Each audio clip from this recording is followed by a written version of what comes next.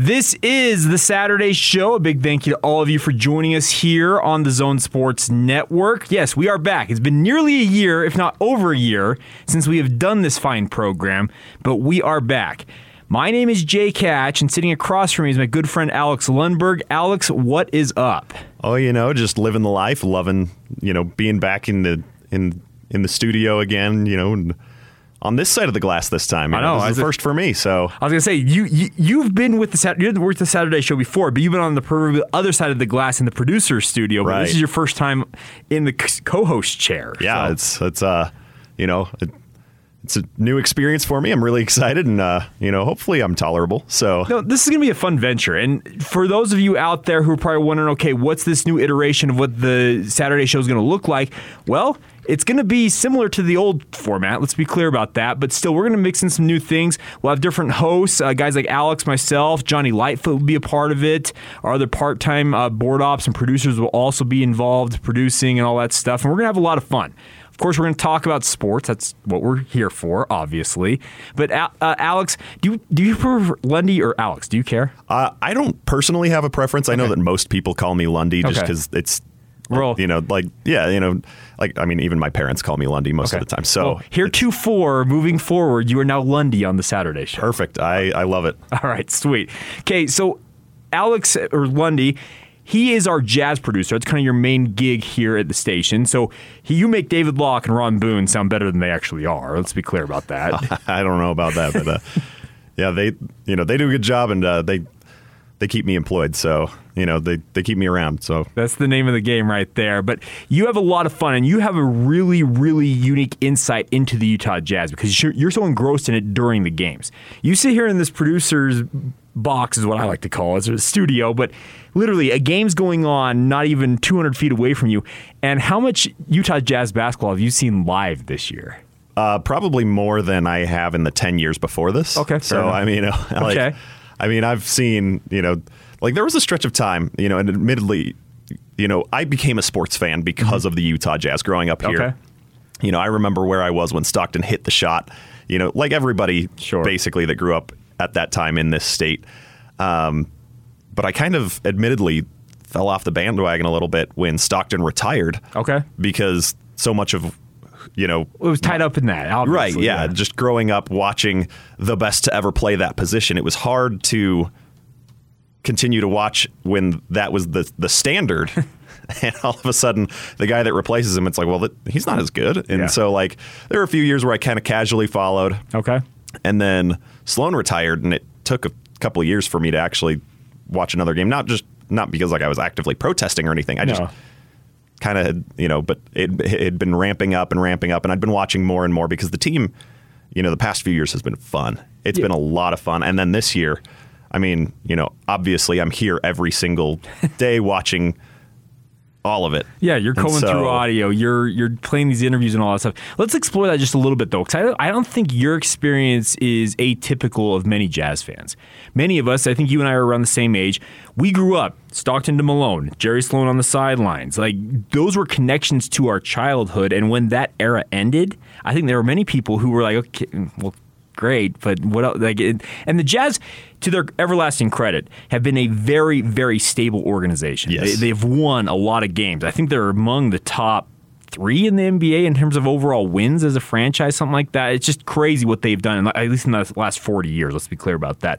But what they have done, and I'm with you, kind of that mid-2000s to I think the latest iteration of the Jazz, the Rudy Gobert, Donovan Mitchell Jazz, I think there were many Jazz fans who were, I call, what you say, casual fans. They were sitting back saying, okay, I'll check in from time to time if they're doing well. That 2008 run to the Western Conference Finals, I'm sure they bought in at that point.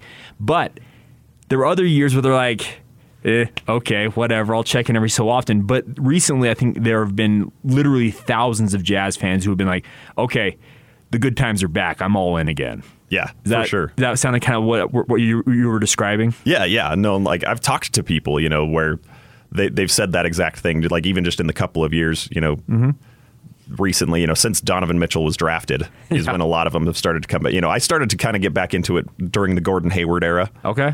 And, then Donovan Mitchell, I was still kind of a casual fan, but I was following a lot more than I was prior to that. Sure.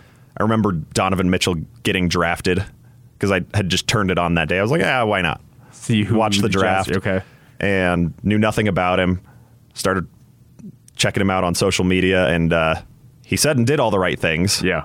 And then all of a sudden just exploded onto the scene, and, after Hayward left, just a short time later. In many ways, he saved the Jazz from spinning back into that downtime that we had seen before that. Because obviously, you saw Gordon Hayward makes an all-star team, and then he just bolts. And we're all like, we're at a loss of what's going to go on. And to think that Donovan Mitchell, as the 14th overall selection, comes in here as a rookie and is given just kind of the reins of the offense to go for it and just is absolutely marvelous. And he's been marvelous ever since.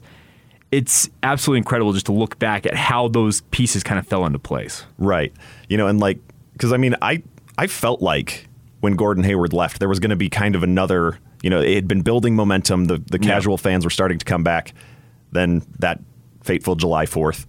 And I thought, well, here it goes. Everybody's going to stop caring again. And little did we know that was actually going to be the starting point for a lot of people's rejuvenated fandom. It's actually, and that's the funny thing about it, is it's crazy how things kind of happen in pro sports. PK, who I work with on a daily basis, Monday through Friday on DJ and PK in the morning, always says that pro sports reinvent themselves. Players, there are always going to be these elite players. They just continue to reinvent the storyline, and that's what we saw with the Donovan Mitchell era of the Utah Jazz here. He came in as a rookie, and very early on, Quin Snyder and the Jazz brass saw something in this young man and said, you know what? We're going to put our full faith in him. And he had his struggles. We all know that. We can look back. But what he's doing now, and obviously he's been out for the past, 15 games now without him on the court here. And we'll talk more about last night's game against the Thunder. That's kind of the main point of today's show is to talk. But the incredible thing is the steps he has taken in the young part of his career. Because he's still, 24 this year, I believe, for him, or 25 at the very oldest. It's absolutely incredible to see the steps he's taking, and it seems like the ceiling isn't even close yet for him, in my opinion. Yeah, I would agree with that. He's the kind of player that you watch him every year, and you see the flashes and the potential and things like that, and it's like, it's so easy to get caught up in that, but when you look at it more closely, it's like, okay, here's a part of his game that also might be a red flag. Sure. And then a few weeks later, you notice noticeable improvement. Like it's there. He's aware as well. He's a student of his own game and focuses on those kinds of things. You can tell that he's got the work ethic and the drive. And so it's incredible because a lot of these players, you see these flashes of potential, and this is in any sport.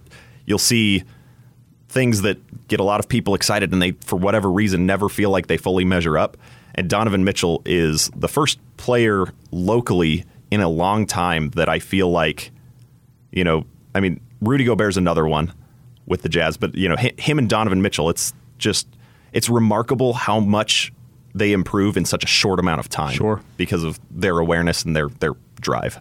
Well, and that's the thing about them. They're self-driven. You mentioned the awareness. They have self-awareness. Okay, well, I'm struggling in this department. Let's go work on that. And the nice part also is the Utah Jazz, they've got a very, very good coaching staff. Quin Snyder and all the guys who work around him, they are very, very intent on player development. I think they understand that, yes, Salt Lake City's never going to be a destination spot for the top-tier NBA free agents. And maybe we're going to be wrong about that one day, but I don't think we are. But I think they understand that the route to them having success is to bring these players in and say, okay, we're going to work on these facets of your game, and we're going to make you guys the best players we possibly can do it. There's obviously a component of it. The player has to be self-driven. As we've talked about, I think Rudy and Donovan are just like poster children for the fact that they're driven to be the best that they can be.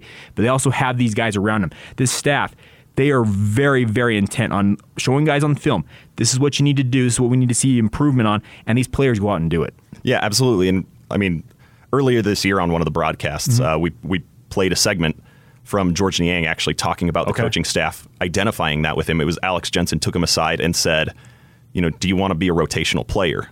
Do you want to know how to do that?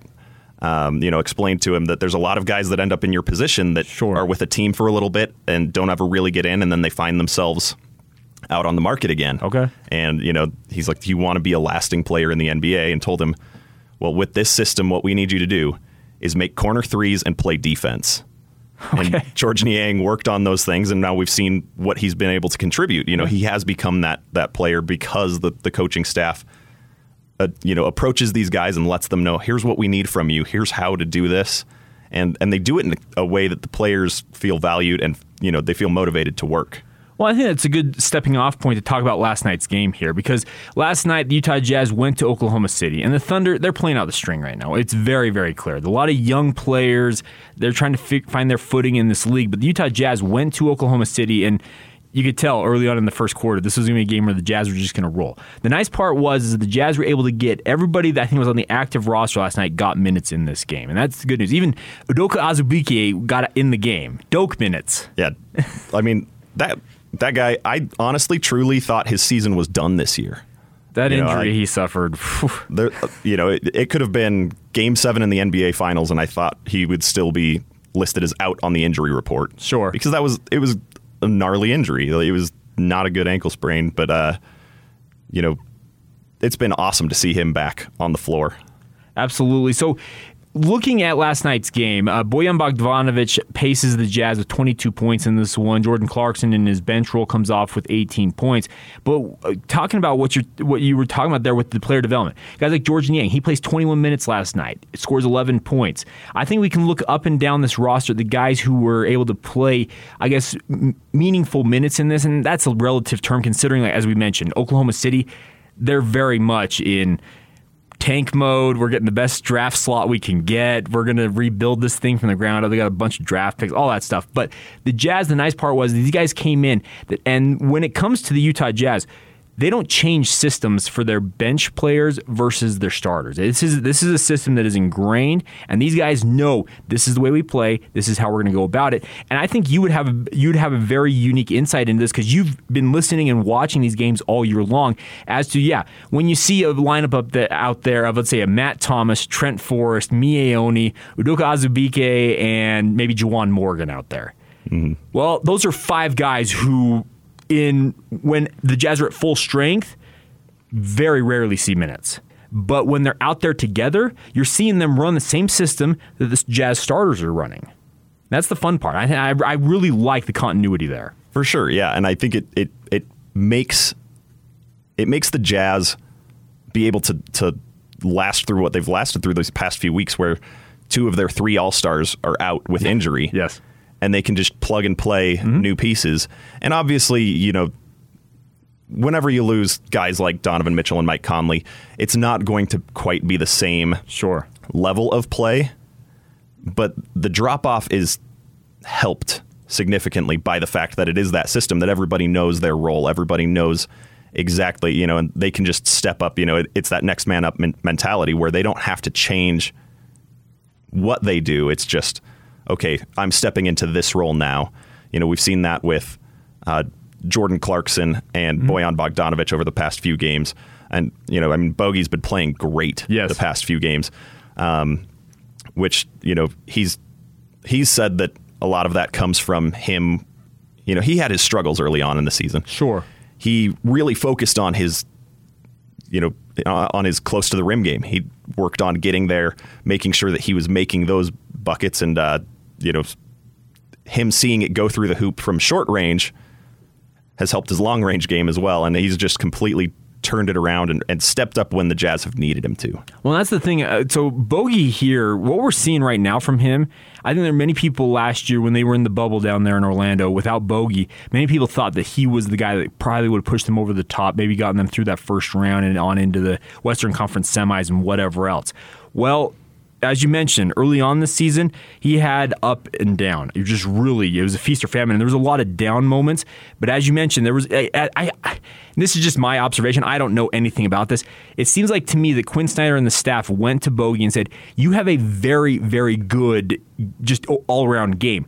If your outside shot's not working for you, work it to the interior. Go to the bucket and get some confidence there." And as you mentioned, that when he made that focus, started working inside, making those mid-range shots, getting to the rim, all of a sudden it seemed like his 3-point shot all of a sudden just opened up for him. Is that am I seeing something different than you saw? No, that's 100% accurate. And that's exactly what he's said as well. And And he's put in the work there, because early on in the season as well, like, I thought him driving to the rim was actually more of a liability than him staying out and trying to shoot the three. He had a several game stretch where he seemed intent on dribbling and driving, and would turn it over almost every single time. And then, all of a sudden we saw him start backing guys down. Instead of necessarily trying to drive as hard, he'd start backing guys down, get himself to the rim, make an easy bucket. And then in turn, he was able to start driving a little bit better, getting to the rim. He's talked about in a lot of his post games, he's learned more, and Quin has said the same thing as well. He's learned when to jump off 2 feet at the rim. He's learned, and when to jump off 1. He's really worked on his game there, and that confidence has exploded to the rest of the floor for him. He's to the point now where I don't think he doubts any part of his game anymore. I would agree with you. I think many of us can just kind of see that in his game right now. And the nice part is we're going to see Donovan Mitchell back on the court, and it's my opinion that game 1 of the playoffs, he'll be out there. That's just my personal opinion.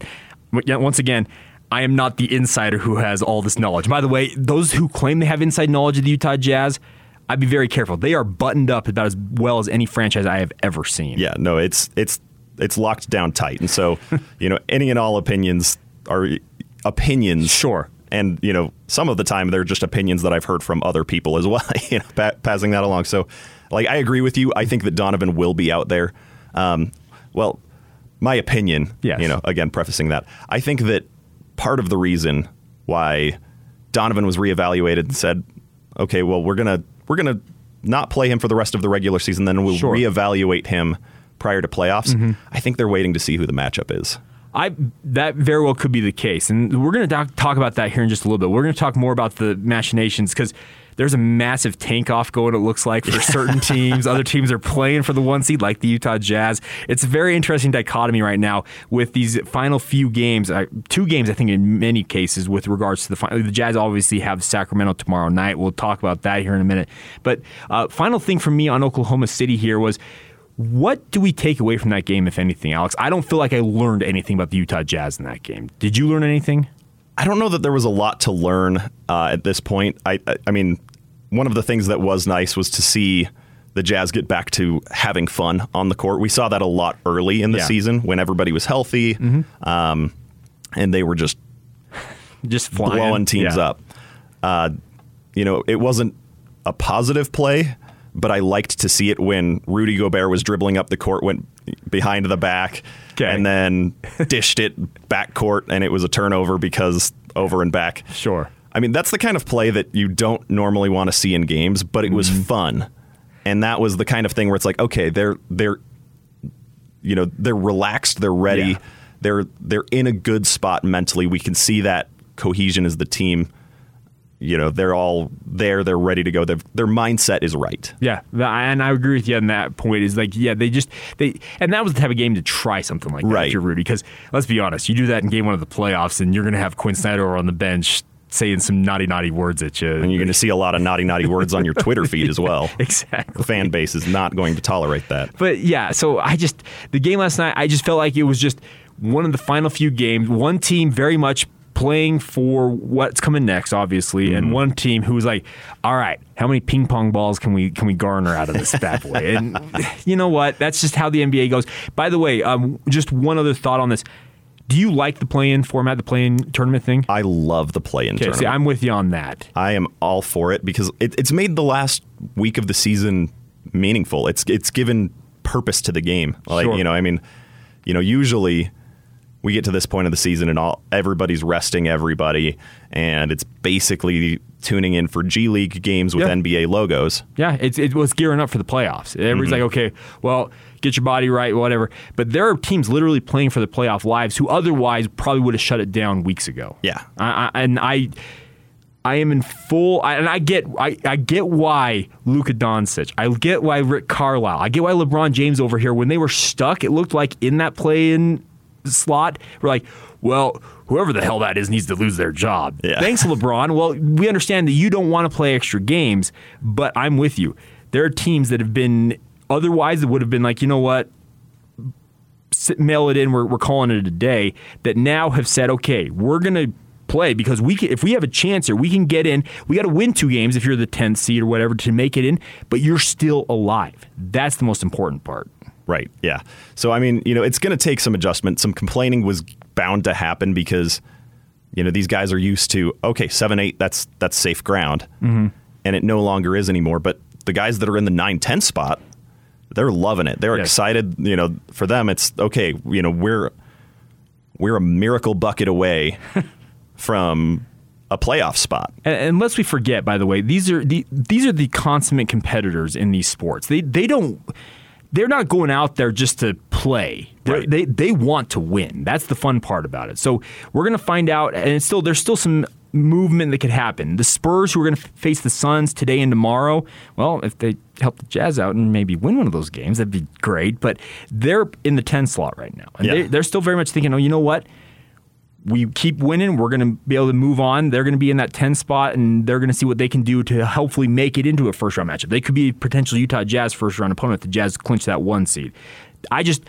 I have been a big proponent of it, but I also get, when these bigger names in the sport, when they're stuck in those slots, you may have to play two or 3 extra games here. Why would I want to do that? Well, guess what? It gives teams like the Grizzlies, like the Spurs, it keeps them engaged. And that's the ultimate goal, I think. Mm-hmm. Yeah, no, I think that this is very likely here to stay. I think the only reason that it might not be is if you get one of the big marquee matchups, which is very likely to happen in the West. You get a Golden State versus the Lakers, and it's a one and done kind of a deal almost. I mean, that would probably be a 7-8, so not necessarily done. But potential, still, like one of those teams is at a very real risk of not making the playoffs early. And so if you get, too many superstars, too many big name teams that don't make it, then the NBA will probably go back to the drawing board and say, okay, this didn't actually make us the money that we thought. Sure. So let's maybe retool this. But excluding that scenario, I think that this is going to draw big-time ratings. I think that the NBA is going to make a lot of money with it. I think that the fan base is going to absolutely eat it up. Mm-hmm. And so I think that the NBA is going to say, why didn't we do this sooner? Well, it also allows these teams to self-hope to their fan bases, too. Right. Like the Spurs, they're 4 games under 500 right now, but they're still selling hope to San Antonio fans. And this is a very proud franchise. Let's be clear about the Spurs. Oh, yeah. They 5 championships, the Tim Duncan, Manu Ginobili, Tony Parker era. Very recently ended, but they are still very, very proud. And just seeing them have this opportunity, man, their fan base has got to be thinking, okay, Pop's going to do something here. It's postseason time. Pop's going to lead us through. And we'll find out. It'll be interesting. But, all right, we're over time here on this first segment here. But you know what? We're having fun here on the Saturday show. So, Lundy, coming up next, we're going to talk a little bit about the NFL. We saw the schedule revealed this week. I think there's some interesting matchups in there. We'll talk about that coming up later on in the show. We're going to be back an oldie but a goodie, our good friend Technical Fouls. We'll talk about some of the stupid things that have been done in sports over the past week. And later on as well, we'll also talk more about the Jazz, looking ahead to that matchup with Sacramento, who apparently have decided, you know what, we're mailing it in. So we'll talk more about that later on. You're listening to The Saturday Show right here on 97.5 FM, 1280 AM, and the Zone Sports Network. Take the Zone with you wherever you go. Let's go. Download the all-new Zone Sports Network app on your phone and get live streaming of the Zone as well as podcast editions of every show. From Salt Lake to Shanghai, Provo to Portugal, or Ogden to Oslo, wherever you go, we'll tag along. Let's go. Download the new Zone app by searching Zone Sports Network wherever you shop for apps. It's the Zone Sports Network app from 97.5 1280 The Zone and the Zone Sports Network. Welcome back to the Saturday Show. Jake Hatch, Alex Lundberg, or Lundy's, we're going to call him here on the Saturday Show. Thanks for joining us here on a Saturday. Man, I got to say, when they told me we were bringing the show back, I'd been sitting there wondering, okay, well, are we ever going to do the Saturday Show again? Because I really enjoyed doing it when I did. And I did it for a relatively brief time. Austin and Adrian were kind of the main two that done it for many, many years, and they brought me in on occasion. And then Austin is doing Utah Car Sense, who you just heard a little bit earlier on here on the station. And then Adrian moved on. He's now a high-flying volleyball coach, by the way. Congratulations to Weber State Wildcats. Him and the staff up there making the NCAA tournament. Really, really cool. So I'm carrying the torch on of having you on board to help us with it, and we're going to have some fun. I can tell you that much, folks. Yeah, it's been a blast so far. I mean, still early on in my maiden voyage on here, but I mean, huge shoes to fill, but I'm excited. Yeah, we're going to have some fun with it. But let's talk a little about the NFL. Obviously, the NFL is a year-round league. It's a year-round newsmaker, and they purposely build it that way. They know what they're doing. Let's be clear about this. This past week, in what is, let's be clear, it should have been like a relatively downtime. They're like, hey, May 12th, we're announcing the NFL schedule. Get ready for that 256-game slate of games. Find out where your team's playing. And we all know that NFL teams, who they're going to play. The schedule reveal is to find out, okay, where and when are they playing these games? Right. And that is where the intrigue comes in. So, Lundy, you're a Cincinnati Bengals fan. Obviously, Joe Burrow is the great hope there in Cincinnati. I'm a San Francisco 49ers fan. Who knows what Trey Lance is going to do? We've also got the Jimmy G question. And we're going to talk about both of those teams, but we're going to talk about the schedule overall. What was your initial takeaway when it came to the NFL and kind of the way the games lay out this coming season? First off, I'm excited to see a 17-game season. Sure. I mean, adding one in, who doesn't like more football, right? And so players apparently don't, but that's okay. That's and you know what? That's a fair thing for them to be like. They're putting their bodies on the line. It's a tough game physically, and they're like, really, we have to do this one more week. And I mean, the schedule goes into January. Yeah. The final Bengals game is January 9th. January 9th is the final Browns. Weekend. Yeah. Which like the battle for Ohio. Yeah, that great way to end the season. So I mean, I was excited for that. Well, I mean, I probably won't be excited once the games actually start playing because it's the Bengals. But I mean, it's late into January.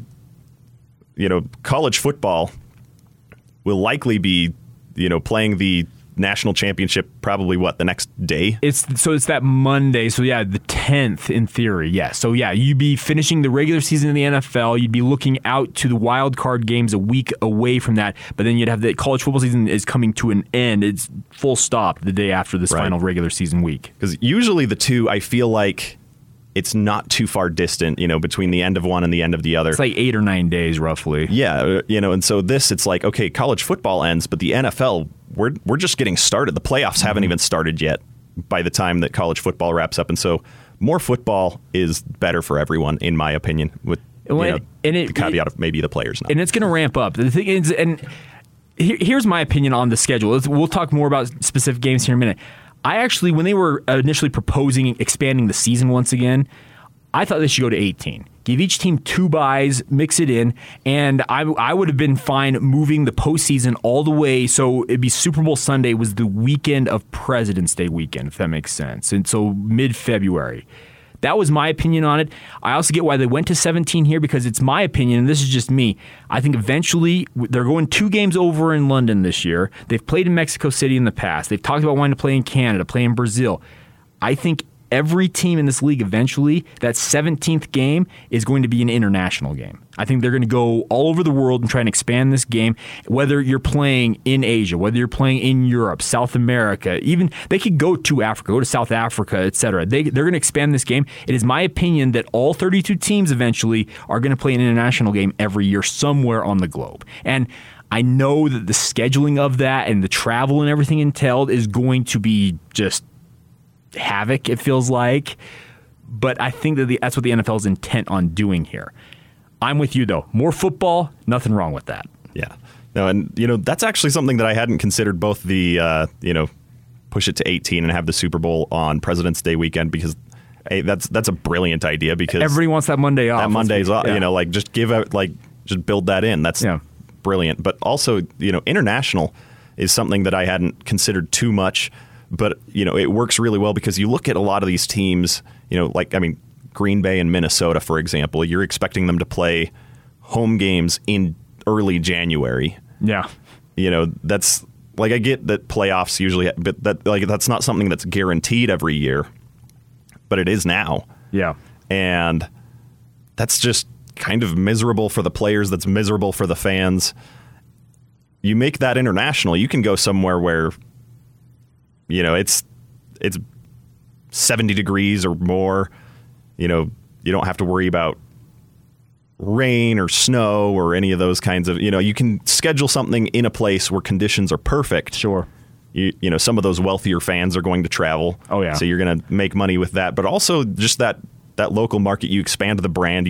I mean, it's a really smart business move, I think. Well, the London games alone, and they're going to be playing at the Tottenham Hotspur Stadium over there. It's been built specifically to host football games. The London games, when they played at Wembley and whatnot, they've been huge crowds. And I think that's what the NFL is looking at and saying, wow, 70,000 people at Wembley want to watch American football? Okay, why can't we go to the Maracana down there in Brazil? Why can't we go to Olympic Stadium up in Montreal? Why can't we go to Vancouver and get these fans who probably are watching it and say, we're coming to you guys. You can come see us play in person. It's just, in my mind, and we all know that how NFL owners operate. They're all billionaires, and they don't make bad business decisions. Let's be clear about that. They're just looking at it and saying, just cha-ching, cha-ching, cha-ching. There's dollar signs everywhere. Yeah, and it's building that market, building that brand. And if they get to a point sometime down the road, I don't think it's anytime soon, but they get to the point where they want to continue to expand the league. Mm-hmm. You've got now all of these naturally created fan bases where you can do that and be successful with it. If they're going to expand internationally, there are two markets I think that they've already tested that would be the initial ones: London, Mexico City. Yeah, absolutely. And going to 34 is weird to me, but maybe eventually, let's say there's franchises who get discontented with where they're located. We've seen the Raiders move multiple times now. The Las Vegas Raiders, okay, whatever. But maybe eventually I could see Shad Khan. Obviously, he's got connections to London. Jacksonville doesn't work out in the long run. Maybe Jacksonville moves to London. But I'm with you. They're testing these markets, and they're going to find really quickly if they start going to these other markets, okay, that was a bullseye. That was great over here. Let's say that you go to this X country. They go to another country, not so good. Okay, well, we tried and it did not work out. I think that the NFL, this league just, it prints money, it feels like. There's just no way for them to, too big to fail, I guess is the term to use. But I really think that the way they're thinking about this is we're expanding the game internationally, and all it's going to do is continue to add money to the coffers of all of those owners.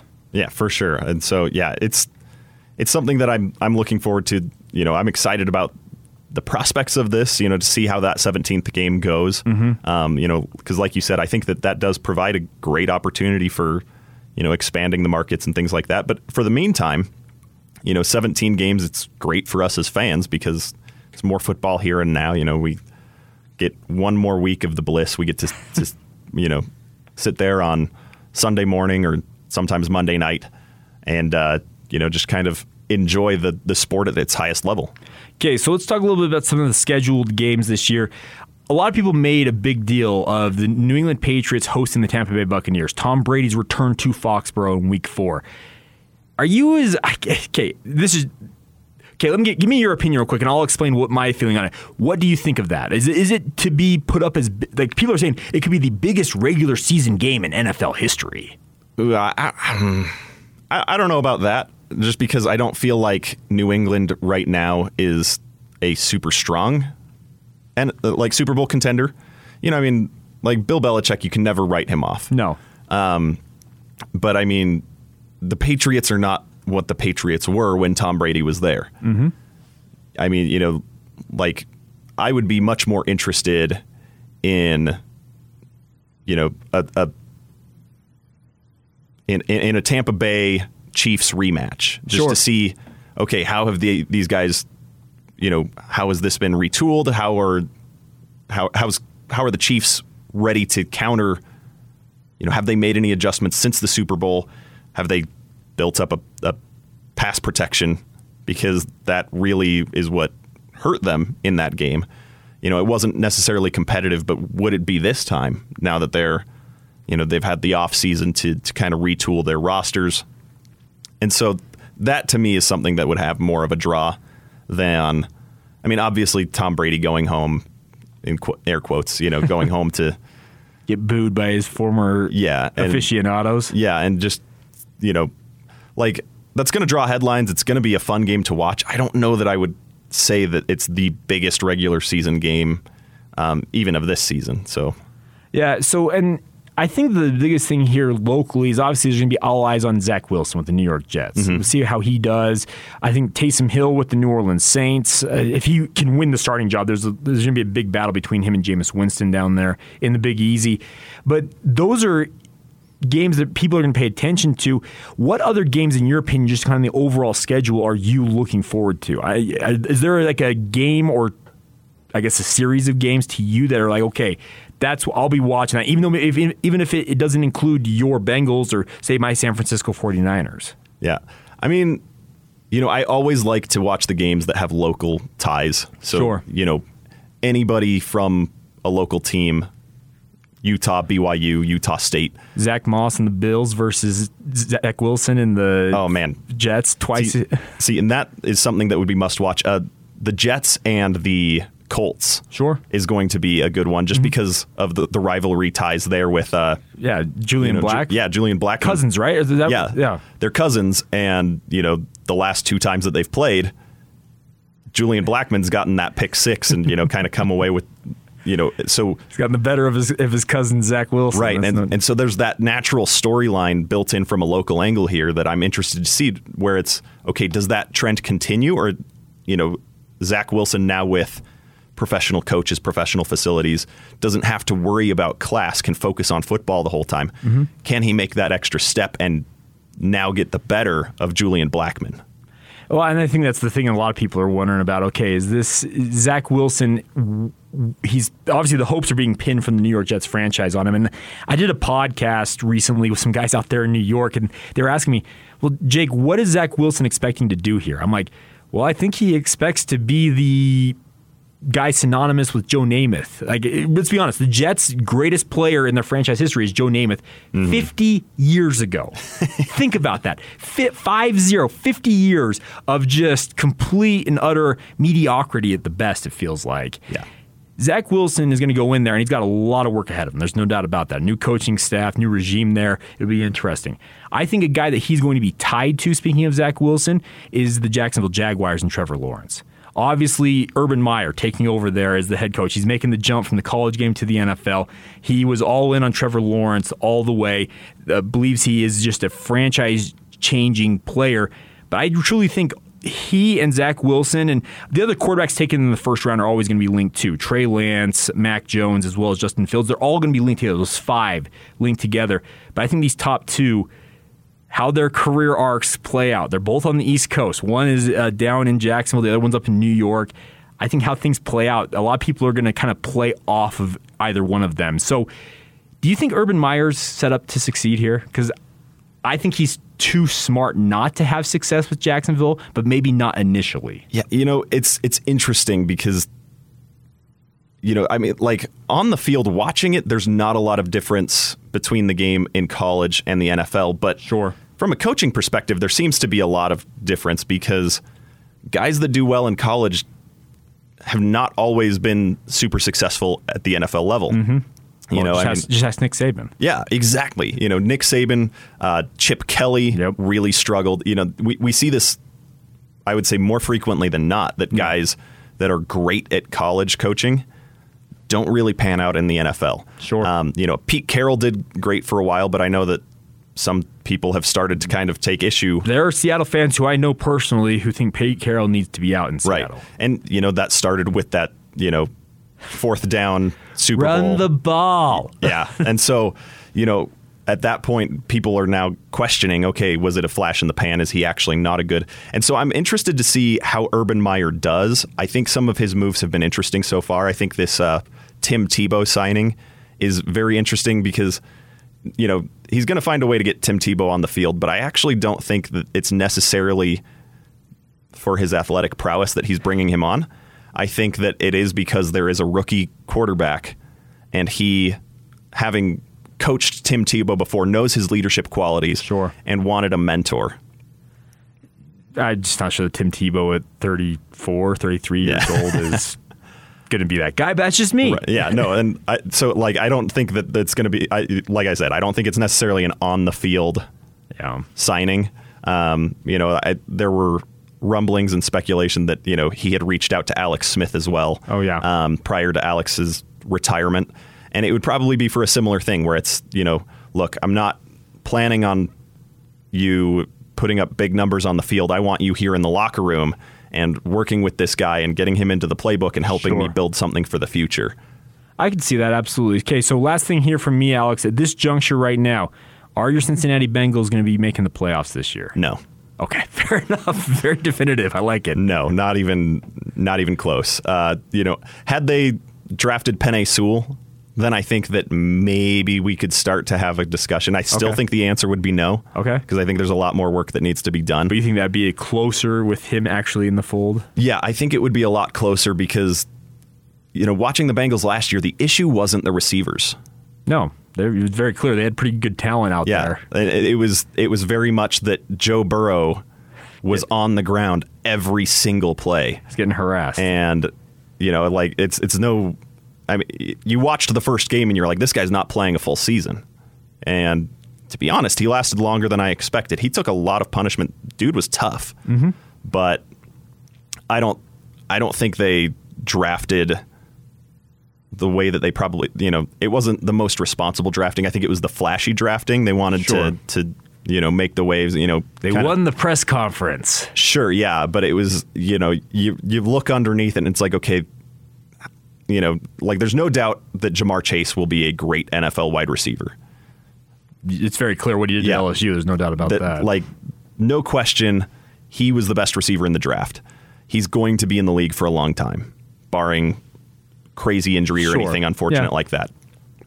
I think that the responsible, for the long term of the team would have been to draft Penei Sewell and to build that offensive line, get your quarterback protected, and then you can worry about getting him better tools. But you need to keep him on his feet first. He's got to be able to make the throw. There's no doubt about that. All right, well, coming up next, we will get to one of our favorite segments from the old iterations of the Saturday show. It is Technical Fouls, highlighting people who have been dumb in sports over the past week. We'll get to that here in just a moment. This is the Saturday show right here on the Zone Sports Network. Take the Zone with you wherever you go. Let's go. Download the all-new Zone Sports Network app on your phone and get live streaming of the Zone as well as podcast editions of every show. From Salt Lake to Shanghai, Provo to Portugal, or Ogden to Oslo, wherever you go, we'll tag along. Let's go. Download the new Zone app by searching Zone Sports Network wherever you shop for apps. It's the Zone Sports Network app from 97.5 1280 The Zone and the Zone Sports Network. You heard it right. It is Technical Fouls time. When I was doing the show with Adrian, I was talking about highlighting people who are dumb in sports. And highlight sounds like the wrong word to use, but spotlight maybe? I don't know. It's just one of those segments where people have been dumb and we're going to highlight what they have done that's insane, stupid, idiotic, insert whatever phrase you want to use here. So, Alex, because this is your maiden voyage on this side of the glass, fire away with your first technical foul of the, new year for us. Yeah. So, it's been a long time since we've done this, so there was kind of a plethora of stories that we could pick from. The one that I wanted to draw attention to, though, and, because it was worthy of a technical foul, was the Vivian Lakers Twitter account. Oh, yes. Okay, yes. Where, superfan on Twitter, all the Lakers people know, and then all of a sudden kind of disappeared. We had a missing persons case on Twitter, so people started going into it. And then some questions started to arise as to who this person was. And as things continued to escalate, we found out that this was actually a catfishing scenario where superfan and supermodel, in air quotes, Vivian was not actually a real person. It was somebody that had been for a while, long enough to make a strong Twitter presence, had been fooling the world and kind of created an online meltdown during games. And it was just kind of, from an outside perspective, it was fun to watch, but it was, technical foul on anybody for catfishing. We've seen it before, with Manti Te'o. Manti Te'o, yeah. Lene Kukua. Right. Rest in peace. And as somebody who spends more time than he should on dating apps, if you're a fake person online, just instant technical foul. We're just, just technical foul. Zero tolerance. You're using somebody else's photos as your own technical foul on the spot. I got mad respect for you to be able to navigate that life, because I've been married for 6 years now, and just the thought of like dating apps, man, they were kind of in their early stages when I got married. Just seems like a whole different world. It is the absolute worst. All right, Alex. I got one here, and this comes from Tom Brady, and he asked this question on the Complex Sports podcast, and here's the quote. I got a question for you. How could you hate me when you're a Giants fan?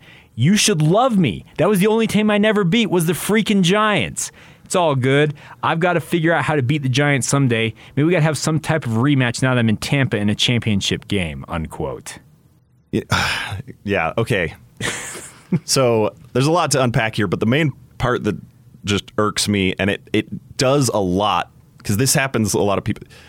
When somebody who is the best or one of the best at their sport says, why does everybody hate me? Well, it's like, well, because you're the best and sports fans are irrational. Like, that's just the nature of the beast. You know, I mean, I remember a handful of years ago, I think it was LeBron towards the end of his Heat tenure. Yeah. You know, said something similar, and Dwayne Wade, you know, also kind of chimed in where they were like, you know, just so many haters. I don't understand it. And it's like, you know who else had a lot of haters? Michael Jordan. I was going to say. And I know that because I was one of them. The man who you want to emulate and like you say he's one of your heroes in the game. Yeah, the dude had haters everywhere. Right. You know, like Michael Jordan, Kobe Bryant, these are guys that, you know, like while they play, you actively hate them and you don't realize how much you love and respect them until after they retire because you're so consumed by your hatred while they're playing. Yeah, there's no doubt about that. So that's technical fouls for this week. If you guys have things you see throughout the week, you guys out there listening, send them in. Lundy, where can they find you on Twitter, by the way? It's at 24/7 Lundy. 24/7 Lundy. I'm at Jacob C. Hatch. If you guys have them, send them in. We are happy to talk to them. We'll give you guys full credit for sending them in. We love doing stuff like this, and I'm with you. Tom Brady, can you just have a little, like, understand that, yes, you're going to be people, that are just going to be haters out there. Why would you hate me? I'd never beat your team. Well, you're Tom Brady, so yeah. I don't know what else. How could we not? Like, look at you. You're a beautiful man with 7 Super Bowls. Like, yeah, and you're married to a supermodel. Yeah, like, here. We hate you because we want to be you. Yeah, so, okay, whatever. All right, Tom Brady. All right, so that's technical fouls. Coming up next, you're going to hear from the Utah Jazz after the win against Oklahoma City last night. Quin Snyder, Mike Conley, Rudy Gobert. I'm excited to hear from Mike Conley because obviously we'd seen him back on the court last night. We'll also take a look ahead to the matchup with the Sacramento Kings. That's all coming up here on the Saturday Show. Hour 2 of the Saturday Show underway here on the Zone Sports Network. Alex Lundberg, or Lundy, as we will call him here on this show, Jake Hatch. We are your co-host tandem, taking you through this Saturday afternoon. And Lundy, let's talk a little bit about the Utah Jazz. They're getting ready for the regular season finale tomorrow in Sacramento. Looking forward to that. I did wonder, because it was for a long time, it said TBD on the time. And I'm sitting there hoping, okay, can we just get like a mid-afternoon game? Nope. 7 o'clock Sunday night. Yeah, that's just, you know, nature of the game. You know, they want it prime time. I mean, when you're the top seed in the NBA, you know, they're going to assume that people want to tune in. Well, if you're the Sacramento Kings, apparently they don't care for you to tune in, considering everybody they're sitting. We'll talk about that here in a moment, but before we look forward, I want to look back a little bit. Obviously, last night the Utah Jazz take care of business against the Oklahoma City Thunder, moved to 51-20 with a 109-93 victory on the road out there. As David Locke said, on the plains of Oklahoma City. That was kind of a funny. I like that. It was pretty good play on words there. But let's look back. Let you hear from the players and coaches themselves. Let's start off. Quin Snyder speaking to the media after last night's victory. Hey, Quin, just for starters, can you evaluate Mike's play out there tonight in the 16 and a half minutes he was out there? Thought he played well. You know, he's doing the things that he does. And, you know, obviously you get a little tired. He ran him a little longer than we intended to, really, you know, like a minute in the first quarter, but you could see him getting a little fatigued as it went along. But, you know, he's got a presence on the floor, and it's good to see him out there. Next up, Kristen Kenny, Jazz TV. Yeah, a little bit more about Mike and the team coach. How good was it to see that offensive combo again, and with Rudy and Mike and Joe and Mike?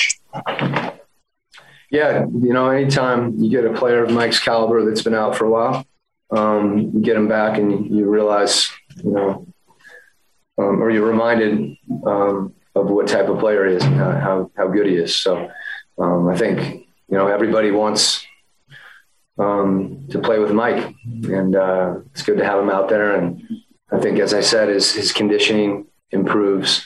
He'll even get in even a better rhythm on both ends. Andy Larson, Salt Lake Tribune.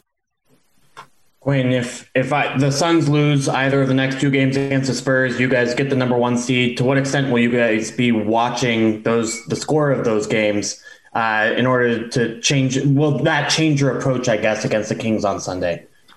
I think this time of year, particularly in the West, everybody's watching games. There's on 3 different levels. There's very little separation between certain teams. So, regardless of where you finish, you still don't know who you're going to play. So, certainly you're paying attention, whether you're watching play by play or not. Probably depends on the individual, but guys know what's going on in the league right now. All right. We have one last question. This is from Mateusz Klinecki from De Faha. Hi, Coach. In relation of what you just said, even with the number 1 spots on the conference, the team could be matched up against the Lakers or Stephen Curry and the Warriors. Do you feel like it's fair going at those kind of teams, considering the incredible season this team had? Well, I think that's the West. You're talking about Hall of Famers. So you're gonna play against a really, really good team, and it's going to be a challenge. But again, I think the biggest thing for us is just to try to control what we can, and you find out where you sit and who you play, and that's when the postseason starts, and people forget about anything and everything you've done up to that point. So we just want to try to finish strong, and again, see where everything turns out. There you go, Quin Snyder, head coach of the Utah Jazz. And I think many Jazz fans out there, Lundy, are kind of like him. It was fun to have Mike Conley back out there. I think many of us wondered, we saw that Donovan Mitchell was declared out for the rest of the regular season. I'm not going to lie, I was the first to think, okay, if he's out, they're not going to play Mike Conley. But it was good to see him back out there. Yeah. And, Conley had mentioned before the game and shoot around that, that was kind of the last part he felt of his return to form was that, you can't do it in practice. There's no scenario where you can really, push back to that, game ready stage without actually playing the game. And so I think play. Yeah. And so I think that it was, Quinn echoed a lot of what we were feeling, where it was good to see him back out there. Yeah, 16 minutes for Mike. Pretty light night in terms of working him back in. You're not going to go out and play him immediately 30 minutes when you don't need to. 10 points, 3 assists, 2 rebounds, plus 10 in the plus minus, if that's something that matters to you. Pretty good, I guess, return to the lineup for Mike Conley, expecting to see him back out there against Sacramento tomorrow night. Well, Rudy Gobert also spoke to the media. Actually, let's get to Mike Conley first. Let's let Mike speak about his return. And I think that's actually probably a good jumping off point. So Mike Conley speaking to the media last night, talking about finally getting back into that lineup, kind of explaining what went into the decision. Here you go, Mike Conley after the game last night. Hey, Mike. First of all, just how did it feel to be back out there? And also, I mean, at this point in your career, at this point in the season, does the minute restriction get to you? Like you wanted to be out there a little bit more, or are you're ready for the postseason to come? It doesn't really matter. Well, first off, it felt great to be out there. Just get your, game timing and the feel of the game a little bit. And I think that's important for me. Going in the last couple games of the season and going into the playoffs. But as far as the minutes restriction, I've just, with our training staff and coaches, we've been very transparent, and they know I want to play, and they always there to protect me from myself. So I've given in to the process and the scheduling, and I think we came to a good agreement there to not push it too much this game, and hopefully get a few more minutes, in Sacramento. Eric Walden, Salt Lake Tribune. Mike, what in particular kind of came easy or felt really natural out there tonight, and what maybe took a little bit of work? Quin said he felt like you were maybe a little bit tired out there after that initial stretch. Yeah, I think as far as the game's concerned, there was nothing that really took a while to get back. I think it mostly was just the conditioning portion of it. I didn't get a chance to truly play a game, a simulated type of game before going out there. 2-on-2 and 3-on-3 just doesn't equate to an actual NBA game. So, just kind of running up and down and having the ball and, having that usage up a little bit and then defending and, kind of doing all those things that I haven't done in 2 weeks. It just takes a little bit of time to get that back. Next up, Tony Jones, The Athletic. Having said that, you look like there wasn't a lot of rust in your movements and the actual basketball movements, but how did the wind feel and how did you feel in those basketball movements, despite how you may or may not have looked to us? Yeah. I think I had, there was nothing in my mind thinking about, my hammy or any other part of my body. I think just going out there and being able to have fun and compete, forget all about your body in that case. And I went out there and had fun. It was a lot of fun to just, get into the paint, make plays. Got to the free throw line a lot, just kind of filling out the game and picking and choosing spots to be aggressive. And, I think it's just defensively is where it'll hopefully the next game will just continue to build up, because there's, it's different when you try to play on both ends and just play one side of the ball. So for me, it's, I like to take pride in that defensive side too. So just trying to get my legs ready for, that battle on both ends. And last, we have a question from Ben Anderson, KSL Sports. Mike, how long, when you've missed 9 games, how long does it usually take to get your wind back? Normally just a few days, once I kind of get through the first game, second game, I feel pretty good. Mostly the first game is like, I'm working myself up and just so excited. And just like literally just, I do 1,000, squats and 1,000 lunges and like just getting ready for the game and find out that I've just worn myself out before I even get out there. But, just kind of getting your whole game day routine down again and all that just takes a few days. And, in this case, it had to be a few games. There you go, Mike Conley, Utah Jazz point guard. And Lundy, I just felt like having him back on the court. We've seen with him out. Was it 9 games or 10 games? It was 9 games without him, right? I believe so. Yeah, I want to say the 9th game. It would have been 10th game if he had missed. But it was just nice to see. Joe Ingles has talked about. He's been on with DJ and PK. And he's talking about being the sole ball handler. Man, it's a whole nother world out there for a guy like him. And Joe's a pretty good ball handler. We've seen it. He's become a true point forward. But I can guarantee you, him having Mike Conley back out there, he's like, no, you take that ball and bring it up this time. I don't want to be hounded up and down the court. Right. And it makes things so much easier for everyone when you have another facilitator, another guy that can create plays. And that's a big part of what makes the Jazz work so well this season, is because it's not necessarily who's making plays. It's, the superstars are creating plays for other guys. Yeah, there's no doubt about that. And that's the good news. All right, so a final post-game sound we're going to get to here is from Rudy Gobert. Rudy had a pretty good night last night. 16 points, 18 rebounds in just 27 minutes. I saw some people joking on social media last night. Well, 27 minutes, he was played off the floor, because there's been that debate about Rudy Gobert. He's not good.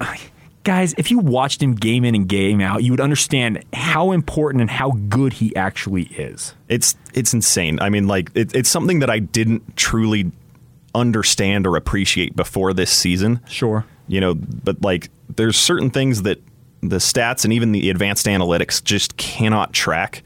And Rudy Gobert is one of those. I mean, the advanced analytics still love him. Sure. But there's something to be said when you're watching a guy start to drive, sees Rudy Gobert, and actually turns around. And, like, you can't record that as anything. There's nothing that can be recorded in any way, shape, or denial of decision to drive to the hoop.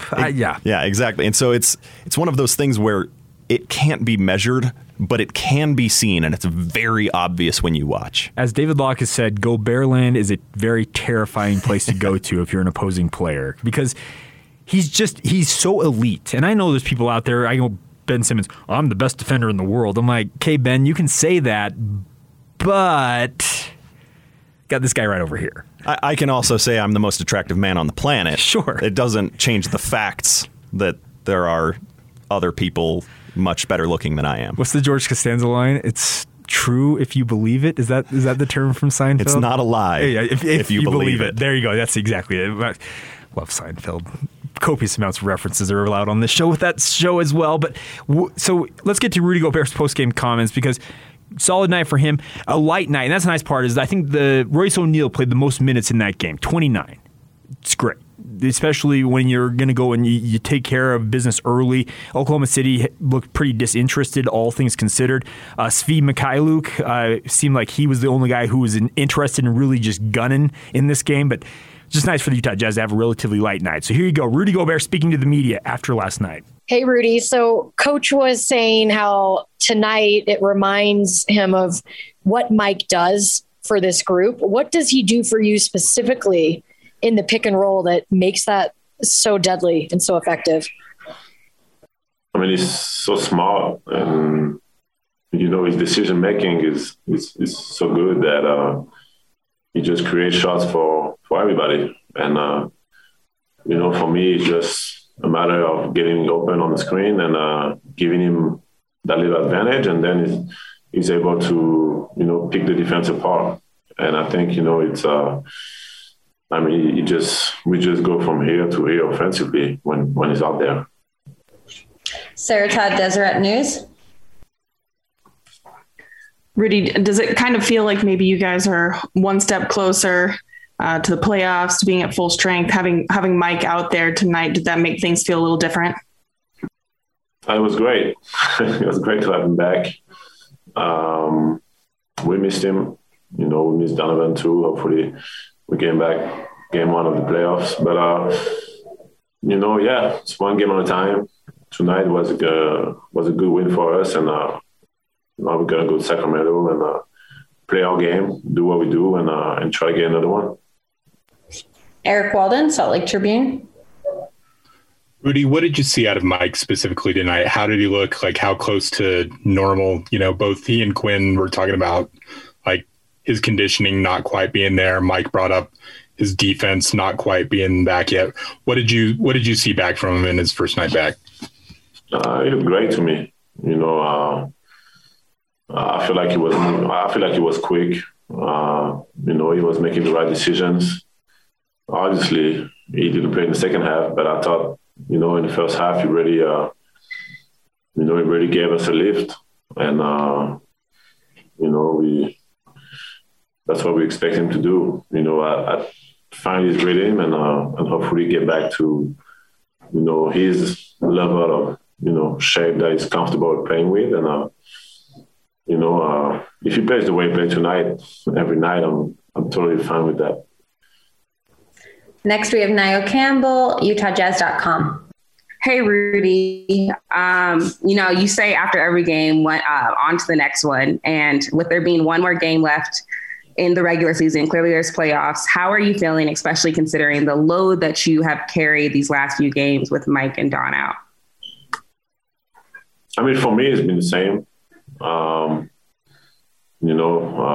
Whether Mike is out or anyone's out, I know that I have to be out there for my team, and I try to be there every single night, even when I'm tired, or if I'm a little beat up, or if I'm a little hurt. Like if it's nothing serious, I try to be out there. But I'm really confident. I think being able to go through those stretches of games when we're missing some guys was able to, I think, make us stronger as a team. We're able to, like I say every time, get a few guys that maybe don't get a lot of minutes, and they were able to get some experience, some minutes, experience some wins, some losses, some good games, some bad games, and now that we're going to get everybody back, I feel like we're going to be we're going to be fresh, and we're going to be ready to go for the playoffs and to try to achieve what we want to achieve. Andy Larson, Salt Lake Tribune, up next. Rudy, I wanted to ask you what you think about two young players. First, Alexei Pokusevski, just kind of his length and ability on the floor. What do you notice when you watch his game? I mean, I think he has a great upside.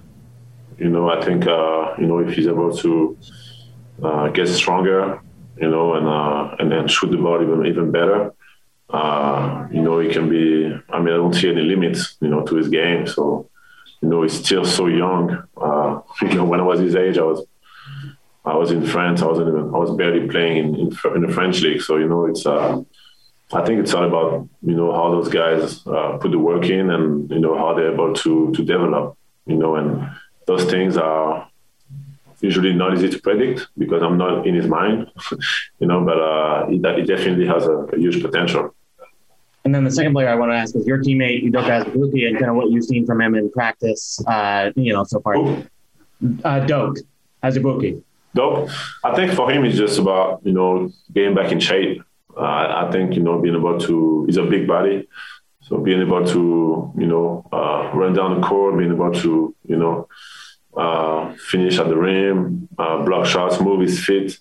I think before the injury, he was, he was great at doing that. So I think, he had it's a tough injury. So it's, for him, it's just about getting minutes, getting up and down the court and, doing whatever he has to do to on and off the court to get in great shape.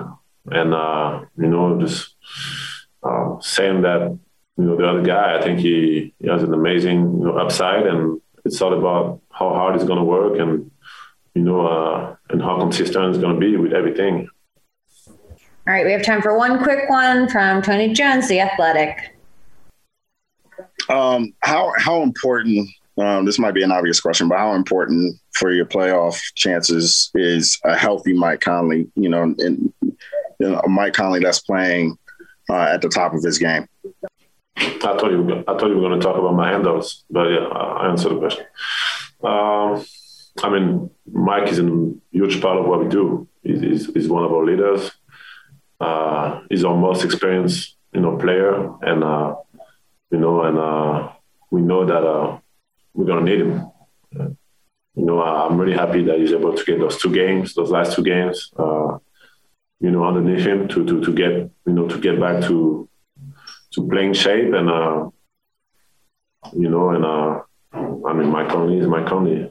I can't tell you all the things he does for us on and off the court as a leader, his voice, for all of us, his court vision, his shot creation, his defense, everything he does is helping our team. So we definitely need him to be able to do that at the highest level and being able to do that throughout the whole playoffs. There you go. The man, the myth, the legend himself, Rudy Gobert. And as Lundy referred to earlier, he did have a behind-the-back attempted a pass, ended up being an over-and-back call. That's the type of game to try something like that if you're going to do it. Try his, I believe he referenced just then, his handles. Yeah. So, Rudy, you know what? He's 7'1". He's the best defender in the world. This is the type of game, if you're going to have some fun, give it a shot. Yeah. Either this game or potentially next game. We'll see as well if he tries anything else. Let's talk about that. We got the Sacramento Kings coming up tomorrow night. You'll of course be able to hear all of that right here on your home for the Utah Jazz, the Zone Sports Network. Jazz Game Night, the pregame show will begin at 6 o'clock, tip off at 7 o'clock there in Sacramento, as I like to call it, Cowtown. That's just the way I've always referred to it.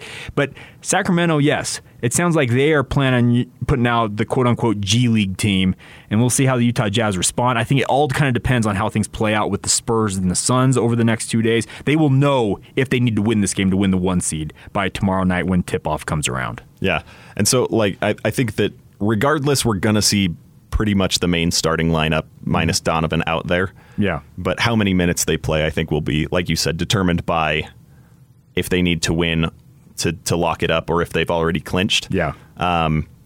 Because I would expect, if they've already clinched somehow, then I would expect that at that point, the second half would be a full-on G League game where they're just getting guys depth and minutes. And Quin Snyder has talked about earlier this year with just the weird schedule format and the lack of practices. One of the things that he likes to do in these games when they don't get close is he uses that as his practice time.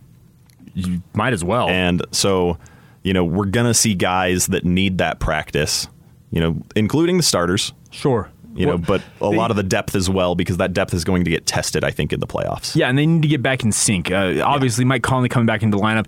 I see. It was just my opinion. I would have liked to have seen Donovan play maybe 1 or 2 games in the regular season just to kind of get synced back up with guys. Mm-hmm. But the nice part is Donovan's been out longer than Mike, and they were playing relatively well with Mike and Joe as kind of your primary ball handlers before Mike went out with that hamstring tightness. To get Mike back in, get him re-ingrained, and then you're going to have a week off here. That's the thing about it. There's going to be some practice time in there. You're going to be kind of paying attention to what's happening with this play-in tournament to see who you're ultimately going to face. And at that point, I think you get Donovan back into the lineup, hopefully. And I'm with you earlier. You referenced the fact that they might be looking and seeing, okay, who's our first-round opponent, and really kind of determining when Donovan's going to ultimately return. It's just my sincere hope and belief that he'll be out there for Game 1. Mm-hmm. But I think, there's a week here where you're going to have plenty of time to hopefully reintegrate him into the lineup. But the nice part is getting Mike Conley out there, getting him kind of in sync. Yeah, if they play the first half and it's very clear that, okay, and then you can have practice. Good point. Quin Snyder can throw guys out there. All right, Ersan, I want you to do this out there. Matt Thomas, I want you to do that. George, go do this. Give them an opportunity to show what they can do when you're trying to work on stuff in game. Yeah, I mean, David Locke has even pointed that out a number of times when it's happened, where he says Quin Snyder has mentioned this, and this is what he's doing. They've run the same play to the same guy 3 or 4 times in a row, and because it hasn't worked any of those times. And so he's continuing to run them through it, saying, nope, do it again, get it right. Yeah, absolutely. All right, well, we will take a timeout here. We'll come back on the other side. We do need to talk about the big news in the Pac-12 from this past week. They have a new commissioner in place. I don't think many people had ever heard of his name until he was announced. So we'll talk about George Kliavkoff. Did I get that right? I think so, yeah, Kliavkoff. Well, we'll talk about who he is, what we expect him to do with the Pac-12. That's all coming up next, right here on The Saturday Show. Take the Zone with you wherever you go. Let's go. Download the all-new Zone Sports Network app on your phone and get live streaming of The Zone as well as podcast editions of every show. From Salt Lake to Shanghai, Provo to Portugal, or Ogden to Oslo, wherever you go, we'll tag along. Let's go. Download the new Zone app by searching Zone Sports Network wherever you shop for apps. It's the Zone Sports Network app from 97.5 1280 The Zone and the Zone Sports Network. Welcome back to the Saturday Show here on the Zone Sports Network. I'm Jake. That's Alex, a.k.a. Lundy. We are your co-host tandem taking you through this Saturday afternoon in this re-debut of the Saturday Show, and excited to be back with you guys on Saturday afternoons here on 97.5 FM and 1280 AM talking all things sports. Let's take a minute here, Lundy, and talk about the Pac-12. Obviously, we all knew that Larry Scott was moving on, and good riddance, goodbye, via con Dios, sayonara. This is a day that I wasn't ever sure I'd see, but I've been, just like praying for years, because, I'm a junkie for Pac-12 anything. Sure. Yeah. And because, I just love me some chaos, and what's more chaotic than the Pac-12? Not much. And so it's been one that it's a day that I've long hoped for, and has finally come to pass that we have a replacement for Larry Scott. Yep, George Kliavkoff is your new Pac-12 commissioner, and I'm not going to lie, when I saw his name pop up when they announced it, I was like, who? Yeah, same. I was, and my initial reaction, I just saw it and saw just MGM, and I went, great, cool, Pac-12 is going to Pac-12, and then I actually, and it's probably the same thing for you, started to look into it and went, hang on, maybe I need to pump the brakes. Let's see why they, let's see what this guy says. Like his resume is kind of interesting. Yeah. So his former job, or I guess he takes over on July 1, right? Is that when? I believe so. Yeah. He's probably going to get started before that. I'll be honest. He'll probably be doing some background work, whatnot. But currently, he is the MGM Resorts International President of Entertainment and Sports. He lives in the Las Vegas area, and of course, we all know MGM. They are a worldwide brand now. They've got casinos, entertainment venues all over the globe, and he is the president of that. In that aspect, this guy understands the global nature of sports and entertainment. So that should help him in terms of that format. There's still part of me, though, that they have gone from a guy who was the president of the Women's Tennis Association, so in pro sports, brought him in, Larry Scott. We all know we don't need to rehash everything that happened during his tenure, but they're bringing in a guy who doesn't have experience in the college sports realm. And that is a little bit worrisome, but I'm kind of with you, though. Looking into his background a little bit, you think, okay, this guy's worked in more facets than just women's tennis and whatnot, and maybe this one will work out. But in some ways, it is the Pac-12 doing the Pac-12. Right, and there are red flags. His press conference was great. Sure. But who else had a lot of optimism coming off of his press conference? Larry Scott. Scott. Yeah, and so there's, we've got to see something before we can really have a fully developed opinion on this. But I will say that, while he does have that same red flag where he doesn't have that college experience that, that Larry also lacked, where I think there's a main difference in that regard is, a bunch of people, because, this is 2021. Anytime anybody has their name make it big, everybody starts going and combing through their tweets. There were a lot of things that I saw from the past that were actually, like there wasn't anything controversial, and it was a lot of him tweeting about college sports. Sure. And showing that he's actually a fan of college sports. He watches those with a vested interest. And I don't think that Larry Scott, maybe he does. Maybe he enjoys watching college sports, but he never presented that, as a part of who he is. Sure. I honestly wouldn't be surprised to find out that he never paid attention to any of the football games that he attended. He was there to just kind of schmooze in the box seats. And so, this guy, he doesn't have the experience, but he has the passion. And I think that that's important. We'll see if it actually pans out, because it could be another dumpster fire, but it at least on the surface seems like a good thing so far. Yeah, and you're right. The press conference, he absolutely nailed it. Quote, "I want to go on the record that the Pac-12 is in favor of both the expansion of the college football playoffs for teams and the implementation of consistent guidelines for name, image, and likeness." Wow. 2 major boxes. Check, check. Well done, sir. Yeah, right out the gates. And then he also, he didn't get super into it, but he addressed sports betting. Yes. Which, the Pac-12, a lot of the time, they've looked at themselves, whether it's been true or not, they've looked at themselves as innovators. Yeah. The Pac-12 networks was supposed to be an innovative thing. And, it really kind of wasn't, because it, the original, I guess, vision for it was innovative. Right. In theory, it was not innovative. In execution, we'd seen it before with the Mountain. And so, it didn't quite live up to its hype, but, sports betting, they could really get off on the right foot if they can, and it's going to be interesting to see how that will work, or more likely not work, with Utah being in the Pac-12 footprint. Yeah. But outside of this state, I think that sports betting will be a really good way of generating a lot of revenue for the Pac-12. A lot of people have questioned how the Pac-12 would make up that revenue gap with the other Power Fives, and I think that is a big way to do it. Well, and the thing is, he's working with MGM Resorts, so right. they're in the gambling sphere. Like I think, isn't MGM the one that's partnered with the NBA? Is it them or is it Caesars? I don't remember which one, but they're I want to say it's MGM. But so he knows this world. Yeah. This is what he's coming from into the Pac-12. So he'll be able to bring all kinds of connections, a background on it, and be able to say, okay, this is what will work, this is what won't work. And that is, I'm with you. If you can close the revenue gap in some way with that, go for it. And state of Utah, yeah, we know that there's going to be some interesting things to go on with that, but we'll find out. But I think the overall gist of his hire, speaking of Kliavkoff, is he just hit on all the big notes. He also said that we know where our bread is buttered. We're focused on the revenue sports and winning in football and men's basketball. The Conference of Champions is, as our good friend Bill Walton is fond of saying. Sure, the quote-unquote Olympic sports, they're going to continue to compete at a very high level. We all know that.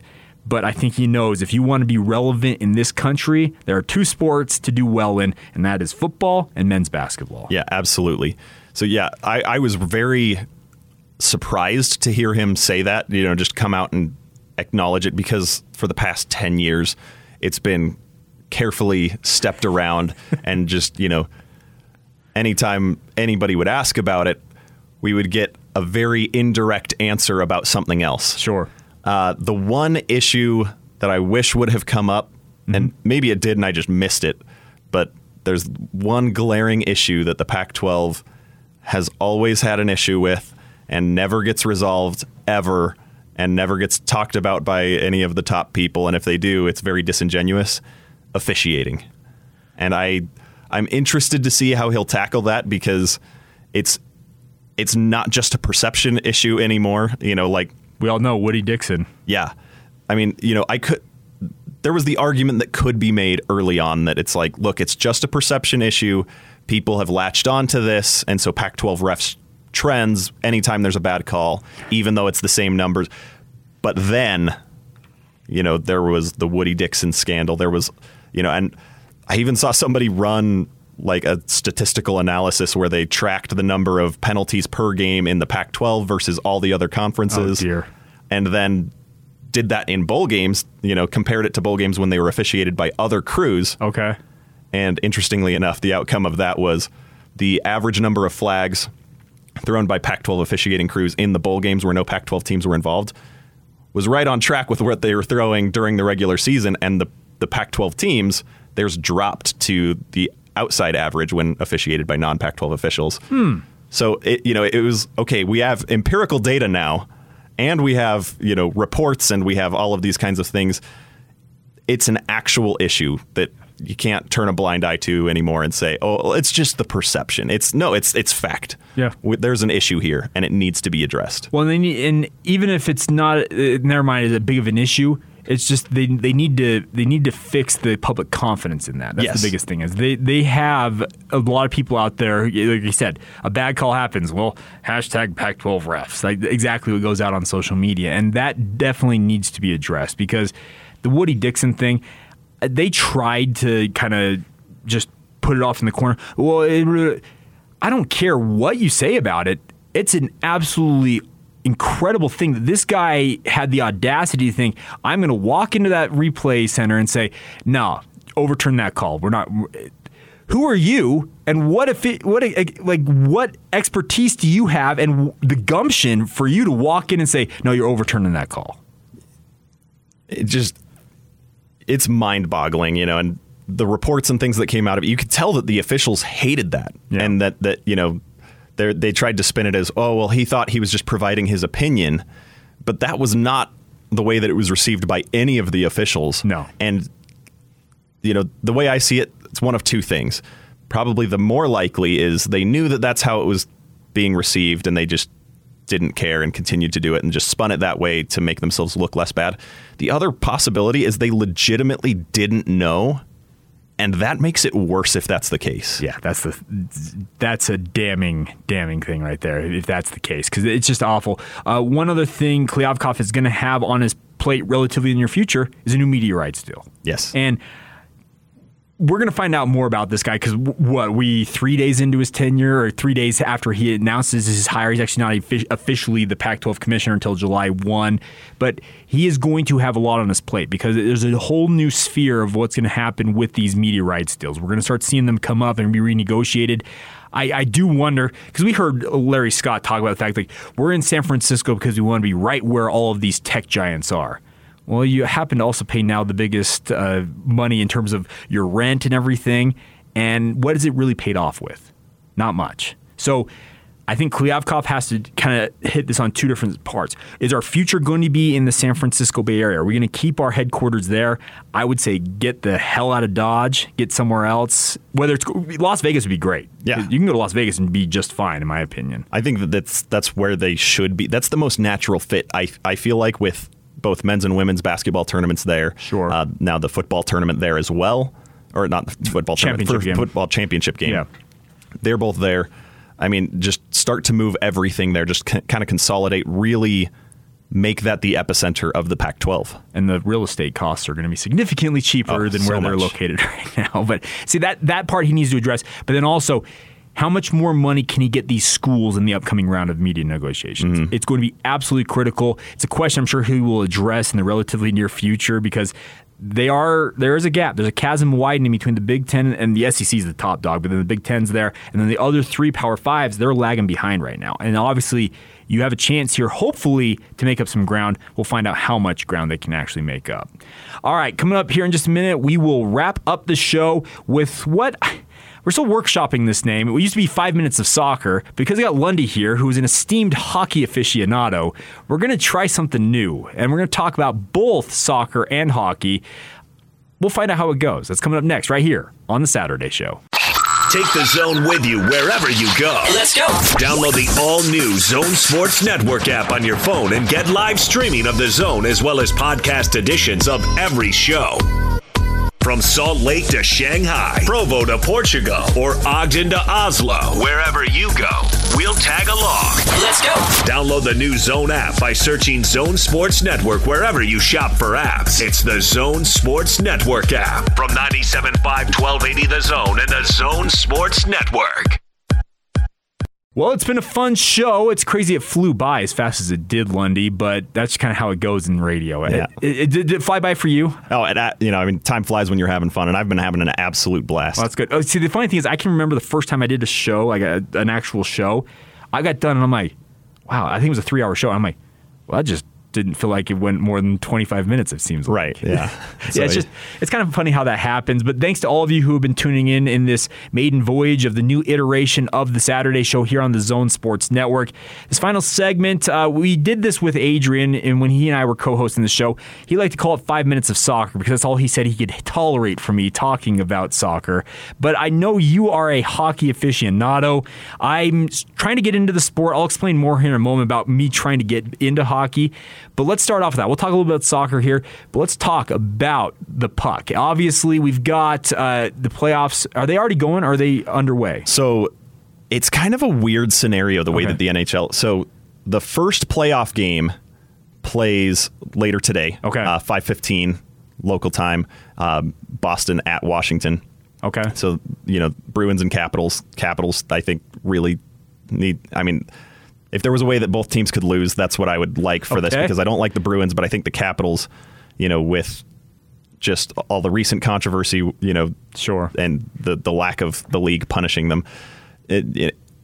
Anyway, that's the first playoff game. Okay. There are regular season games. My Oilers are playing, right now against Vancouver, a regular season game. Oh, so they're still wrapping up the regular season. The regular season will continue. I believe the last game is the 19th. Calgary at Vancouver is a regular season game. Okay. The 19th. And part of the reason for that is, with the pandemic and everything, Canada kind of locked down. They readjusted all the divisions, and so all the Canadian teams are in the North Division. Vancouver got hit really bad with COVID and had to miss a lot of games. Absolutely hammered. What was it, 3 weeks without playing? Something like that. And so they're continuing to finish out their regular season, even though they're eliminated from playoff contention. Okay, gotcha. And so they're finishing that out just to finish it, revenue share, all that kind of stuff. Mm-hmm. And so my Oilers are playing them right now. The Oilers' first playoff game is, I think, also the 19th, yeah. So we have playoffs going today, the first playoff matchups, but the regular season will continue into next week before the playoffs get going in full view, I guess. Yeah, so, Boston, Washington, Game 3 is next Wednesday, but that's when Edmonton and Winnipeg play Game 1 of their playoff series. Gotcha. Well, hey, fun times all the way around. Yeah. Okay, are your Oilers, is it Connor McDavid, right? Connor McDavid, yeah. Connor McDavid is... Dude is a stud. An unbelievable talent.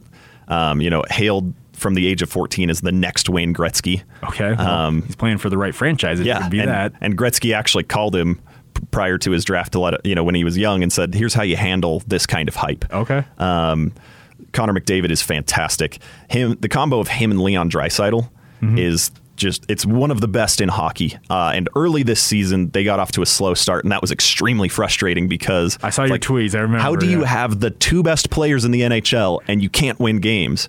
But a lot of that was fixed when Mike Smith came back from injury. He's kind of their primary goalie. Okay. Mikko Koskinen, he's a serviceable goalie. He, spent actually some time locally here with the Grizzlies. Okay, cool. For a little bit of, and he's good. He's a good kind of off the bench goalie, but he was just not quite as good as they needed him to be. They made some other tweaks with the line, the way that they had the lines set up to help them on the defensive end, and that seems to have done a lot in helping them. They finished second in the North Division. Cool. Even without having their regular season done yet. So that's crazy. It's one of those crazy things about it. So most people out there are probably, okay, Jake, what do you have to contribute to this conversation? Well, my team, I have officially declared my fandom for the Seattle Kraken. So I will be able to talk more about this next year. The Seattle, man, I was, They announced that name, and I was like, okay, interesting. And then I saw the logo and was like, man, it's pretty awesome. Ooh, that tested, because my main team, the Oilers. Yeah. My American team is the Vegas Golden Knights, just because of proximity. I was really tempted when I saw the Kraken logo. When the Knights debuted, I'm like, okay, that's a cool team. The proximity, you're right. Las Vegas, it's a relatively short drive from here. I just couldn't get with them. I just, for whatever reason, couldn't do it. So I figured, okay, Seattle, I'm with you guys. Yeah. So I'll be able to talk more about it when the Seattle Kraken actually, take the ice. But one other thing here, we're going to talk a little bit, our quote-unquote 5 minutes of soccer. Real Salt Lake off to a pretty good start, all things considered this season. 2 wins to open up their campaign. Last week, Chris Wondolowski decided, I'm going to tear your hearts out once again at the Riot at the Rio Tinto Stadium, winning that match for San Jose 2-1. Real Salt Lake faces for the first time in club history Nashville SC tonight. Nashville was a debut club last year, but obviously how disjointed 2020 was, it really became a cluster, and they just couldn't get things figured out. So for the first time after a year of being in the league, Real Salt Lake and Nashville are actually going to square off, and we're going to finally see these two teams actually play. I have no clue how it's going to go, I feel like, but I can tell you this much. Rubio Rubin, what a find for the Real Salt Lake front office. Yeah, I mean, I've seen his name trend on Twitter a few times, and so I'm familiar with, I saw that he had some awesome goal recently. Kick. Everybody's calling already the goal of the year. That's about as much as I know about soccer. Had they won that match, it'd probably be even more immortalized, but they ultimately lost that match. But nonetheless, it was a fantastic goal. We'll find out. It's at 7:30 tonight out there at Rio Tinto Stadium. I believe they're going 10,000 fans once again tonight. Going to be a good crowd, and that's the fun part. I think sports overall opening back up. It's been so great to hear the roar back in this building. Sure. To see. What are they going to? 13,000? 13,000 for playoffs. Sweet. Yep. So, yeah. Stoked about it. Love that it's coming back. Yeah, it'll be a lot of fun. All right. Well, Alex, let's do it again next week, all right? All right. Sounds great. All right. Thanks to all of you who have joined us throughout the show today. We're going to be on every Saturday moving forward from 12 to 2 p.m. We will follow Utah Car Sense, Austin Horton, doing a great job on that show. Looking forward to talking more about whatever happens in the week ahead. Plenty of Utah Jazz talk. Obviously, by this time next week, Alex, we will know what's happening with the Utah Jazz, who their first-round matchup is. We actually might be the first show to actually preview it. We'll see. We'll find out about that. But until then, have a great rest of your day. This has been the Saturday Show right here on the Zone Sports Network.